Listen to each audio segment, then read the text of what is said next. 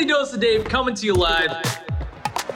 Take action, fail faster. It's gonna end up paying out. Put in the work and then fucking believe in yourself. Daily Dose of Dave coming at you. Today I want to talk about being a business owner and a parent. It's a fun combo. It's kind of like they're two sides of the same coin, right? You're parenting your kids and you're parenting your employees. What I want to talk about with this is that it can be very challenging to be a parent and to own a business. And the business owners that I've seen that do this really, really well, they invite their kids into the process. They come to the office. They experience the problem solving.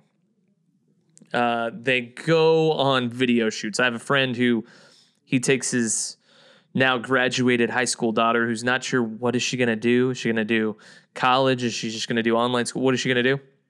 To video shoots with him all the time because that's what he does. He produces a lot of videos.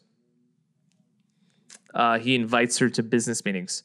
Whenever I have my kids around, I'm like, hey, come see what daddy does. You know what they say? They see a lot of me sitting around.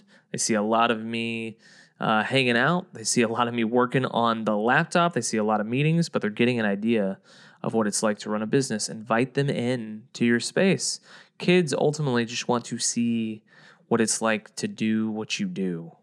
So invite them into it. What are ways that you can show your kids what you do instead of just telling them what you do? I like to have my kids come up to the office about once a month and just engage at whatever level they can with me. And I encourage you to do the same. What would be appropriate for your kids at their age?